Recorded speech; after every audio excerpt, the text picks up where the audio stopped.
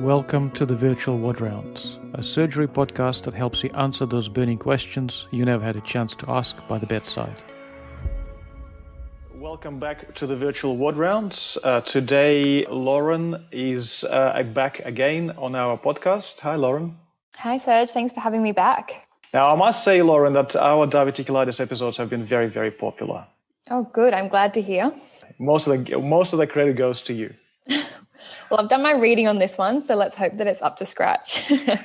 We have a lot to cover, so let's dive into it. Sounds good. Yeah. So now you've got a patient with diverticulitis, and we are going to start talking about emergency management first. Okay. And the way I think about managing a patient with diverticulitis or any patient that potentially is surgical is I think about non-interventional arm or non-surgical arm, and then I'll think about surgical arm, all right? And in this particular case, in diverticular disease, in diverticulitis patients that present to our hospitals, we have a very useful classification to help us. We sure do. I was quite overwhelmed by this classification to start off with, so it is a little bit daunting. However, breaking it down simply, we start off, this is called the modified Hinchey classification of diverticulitis. That's right. Yeah, and tell us about it. Yeah. Yeah, so this is all done based off our CT findings. So last time we talked about the patient comes in and the gold standard imaging is CT. So based off of these findings, we can slot a patient into a few different stages. So I'll go through them briefly. Stage 0, or just the most basic, is just inflammation. It's within the inflammation category. And it pretty much just means that the colonic diverticula may or may not be found just with some thickening adjacent to them. That's right. Yep. Yeah. And then 1A, which is still within our inflammation sort of category, is when you have diverticula with the thickening of the adjacent colon and some inflammation of the pericolic fat. Is that right, Serge? It's a difference between just inflammation of the colon itself and the next stage 1A, which is pericolonic phlegmon, is maybe when you've got a micro perforation into the adjacent fat or into the mesenteric fat. So it's not enough to cause a collection like an abscess, but you do get a much more significant inflammation, and not just inflammation of that segment of colon, you get inflammation of the fat around the colon. And that leads quite nicely onto our stages of 1B and 2, because this is our abscess. So 1B being a pericolic abscess, so right next, kind of localized within that area. And stage 2 being an abscess that is distant to the primary infection site. Yeah, now that is a very important distinction. So 1B and 2, they sound very similar. It's an abscess, but they're in two different categories, and that is because an abscess that is localized to the area of perforation is usually we able to treat with antibiotics. It's something that you've got a diverticulum that has popped. It expelled a little bit of purulent or feculent tissue into the adjacent fat, and then it's sealed off. All right. Now, a distant abscess is large enough in volume to have collected into the pelvis to form that pelvic abscess. So then our last two categories, so stage 3 and stage 4, is when we have the perforation. Now, I'm assuming that this is in comparison a large perforation, not the micro perforation you were talking about before. Something that continuously, that stays open, something that doesn't just seal by itself. Yes. Okay. So stage 3 being that we have this perforation, which has caused a pneumoperitoneum, so free air under the diaphragm, which I know that we can find that in our erect chest x-ray, and we see that sort of bubble underneath the diaphragm. But is that something you can see on CT as well? Yes, you can. You can see it better on the CT scan. Diverticular perforations don't always cause pneumoperitoneum. But stage 3 is on a modified Hinchey classification. It refers more to the purulent peritoneum. So it's pus. And stage 4 is what? Stage 4 is when you have connection between the perforated segment and the peritoneal cavity. Stage 4 is feculent peritonitis. So when you have feculent particles within the peritoneal cavity. The pneumoperitoneum is more of a feature of perforated duodenal ulcers. You get a lot more gas from there. So stage 3 is purulent, stage 4 is feculent, and you can tell that from the CT scan because they have different densities. But a lot of the times that distinction is made when you actually go in surgically into the abdomen. So stage 3 and 4 is usually treated surgically. Sounds good. So this Hinchey classification can be broadly divided into two categories. Anything up to stage 2 is considered to be uncomplicated diverticulitis. So a small pericolic abscess is considered to be uncomplicated diverticulitis. A large abscess over 5 centimeters or a pelvic abscess, so this is category 2, onwards is going to be complicated diverticulitis.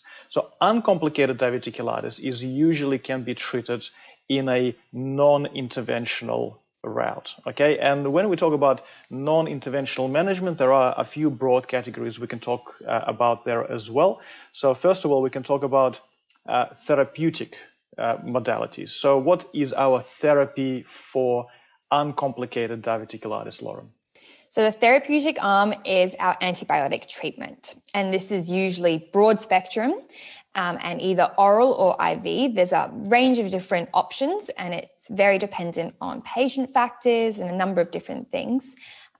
Serge, did you want to say anything about the choice in antibiotics? Yeah, so as in this particular case, we're going to be doing using an empirical choice of antibiotics.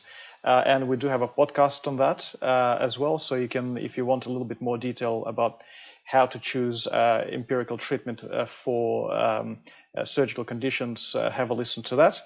But in general, it's going to be a broad spectrum antibiotic, and we have a bunch of choices available there depending on all of those factors.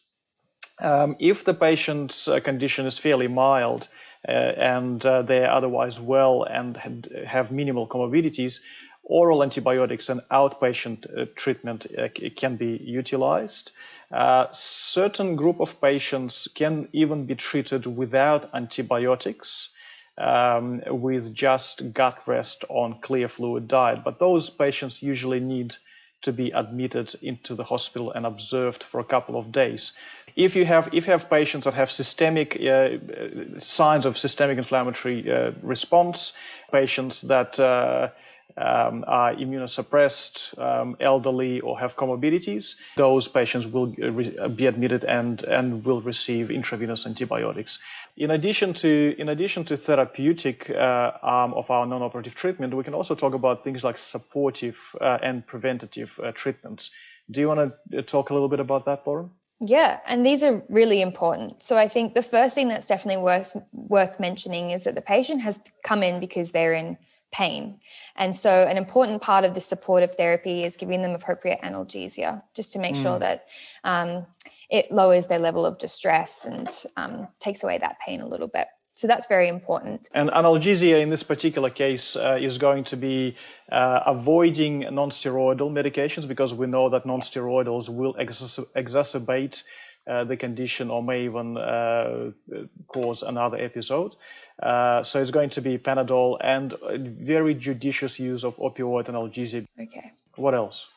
What else includes fluids, so our IV fluid therapy. So that can either just be purely to replace any deficit that might be present, but also we have sent already the investigations that we talked about in our last podcast, particularly looking at the electrolyte panel.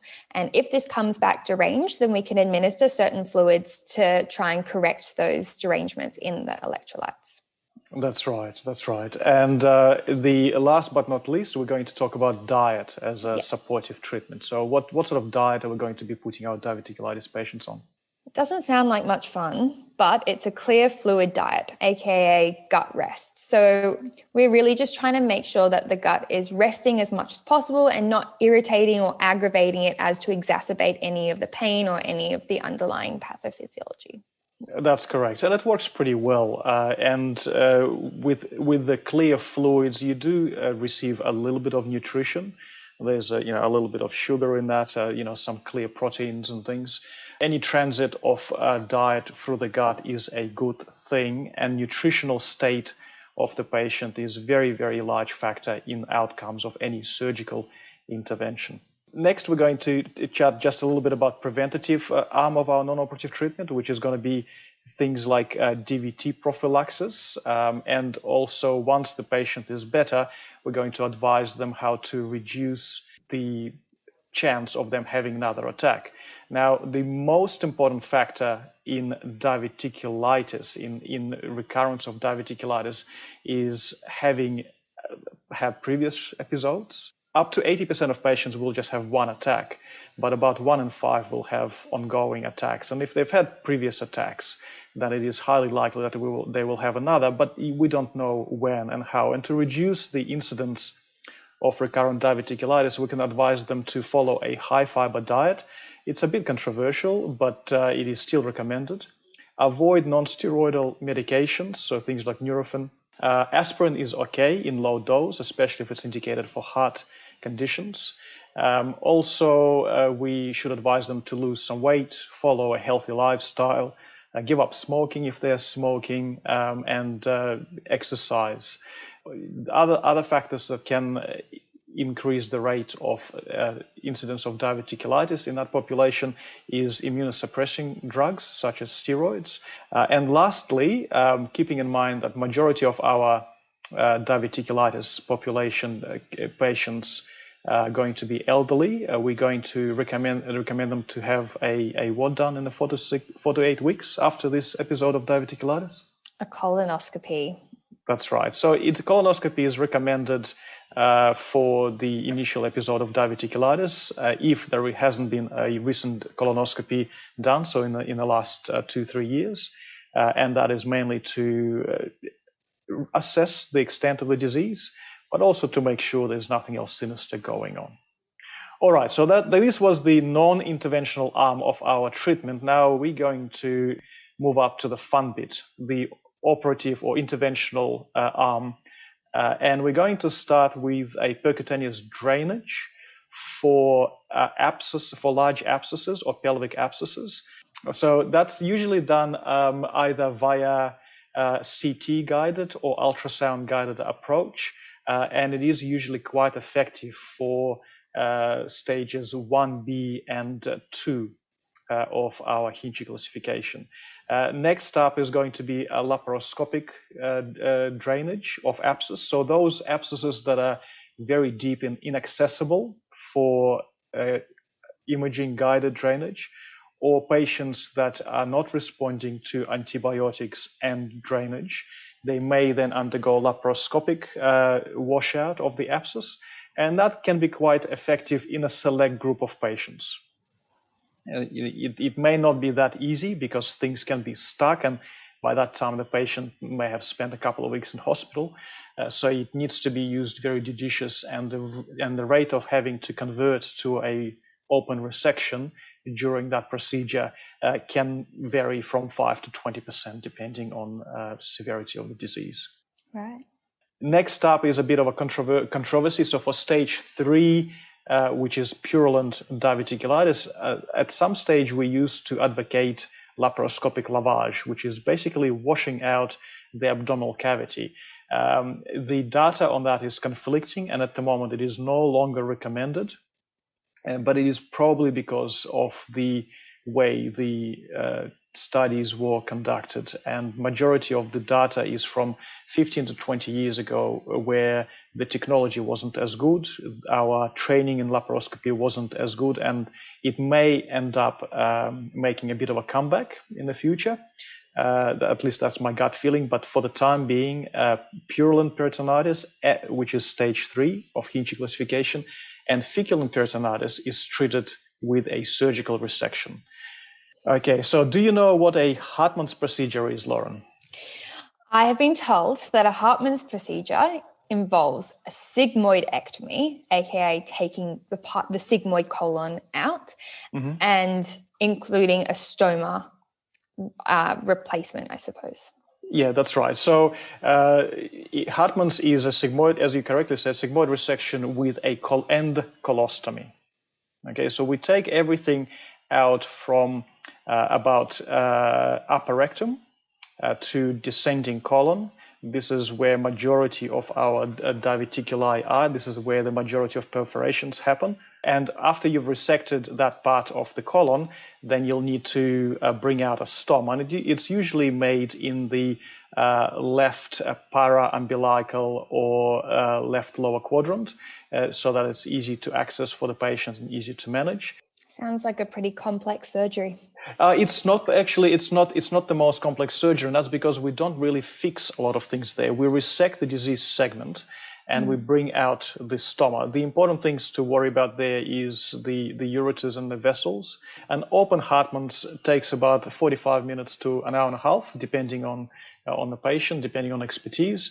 And it's usually a really good way of getting this patient out of septic trouble, because you can imagine if you've got fecal peritonitis, you're going to be pretty bloody sick.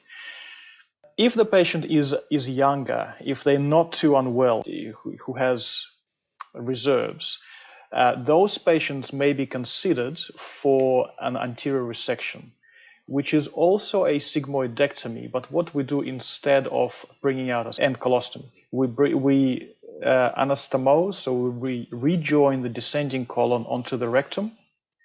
And then in this particular patients, we'll almost always bring out a diverting loop ileostomy. Now, you may ask, what's the difference between having an ileostomy and a colostomy, and why am I talking about this being, an alternative method? But a loop ileostomy is much easier to reverse than an end colostomy. And so if you take patients that have ended up having a Hartmann's done with an end colostomy, a large proportion of those patients, depending on their age and comorbidities as well, but 40 to 50% of them will never be reversed. Whereas a loop ileostomy, once the patient is over their perforation, once they're well enough, reversal of ileostomy is much easier procedure, and it gets reversed in the majority of cases. That is very neat. It is very neat, yes. So to do that, you really need to choose your patients well, and you need to have colorectal expertise. So that's not something that a general surgeon without colorectal expertise will normally attempt, but that can really improve the quality of life of this particular patient if it's done successfully. Obviously, if your anastomosis falls apart and you end up with not one but two stomas, that's not very good, but thankfully it doesn't happen very often. All right, so these are our options on management of emergency diverticulitis.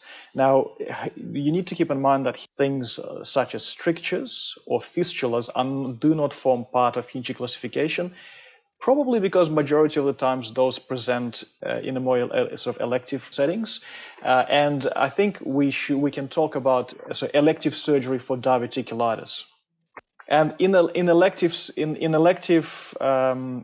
for diverticulitis, the important things are who is going to be offered surgery and what kind of surgery they're going to be offered.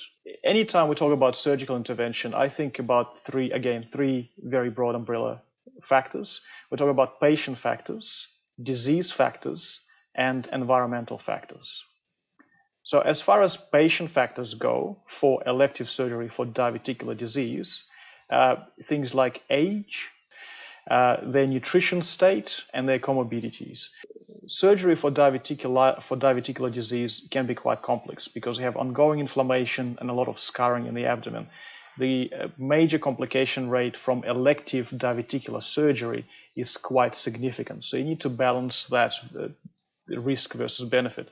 So someone who is young has ongoing issues with diverticulitis, with either smoldering or recurrent diverticular or a recent abscess, but they're otherwise young and healthy, may well benefit from a resection despite the risk of complications. Okay, so this is the patient factor. Now, disease factors, and we mentioned some of them already, things like debilitating frequent attacks. So someone 50 years old and is unable to work because they have an attack every few months.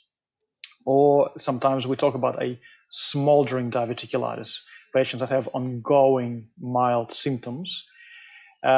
Patients that have had a perforation and they've recovered from it will frequently be offered a resection because the rate of recurrence is quite significantly higher in this particular subgroup. And obviously patients that have either stricture or a fistula, those are usually also offered surgery.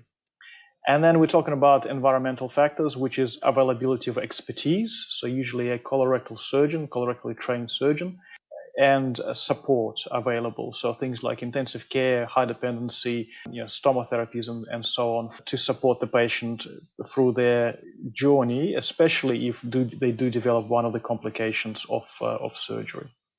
And as far as the surgical modality of choice is concerned, in this case is going to be a sigmoidectomy, aka anterior resection.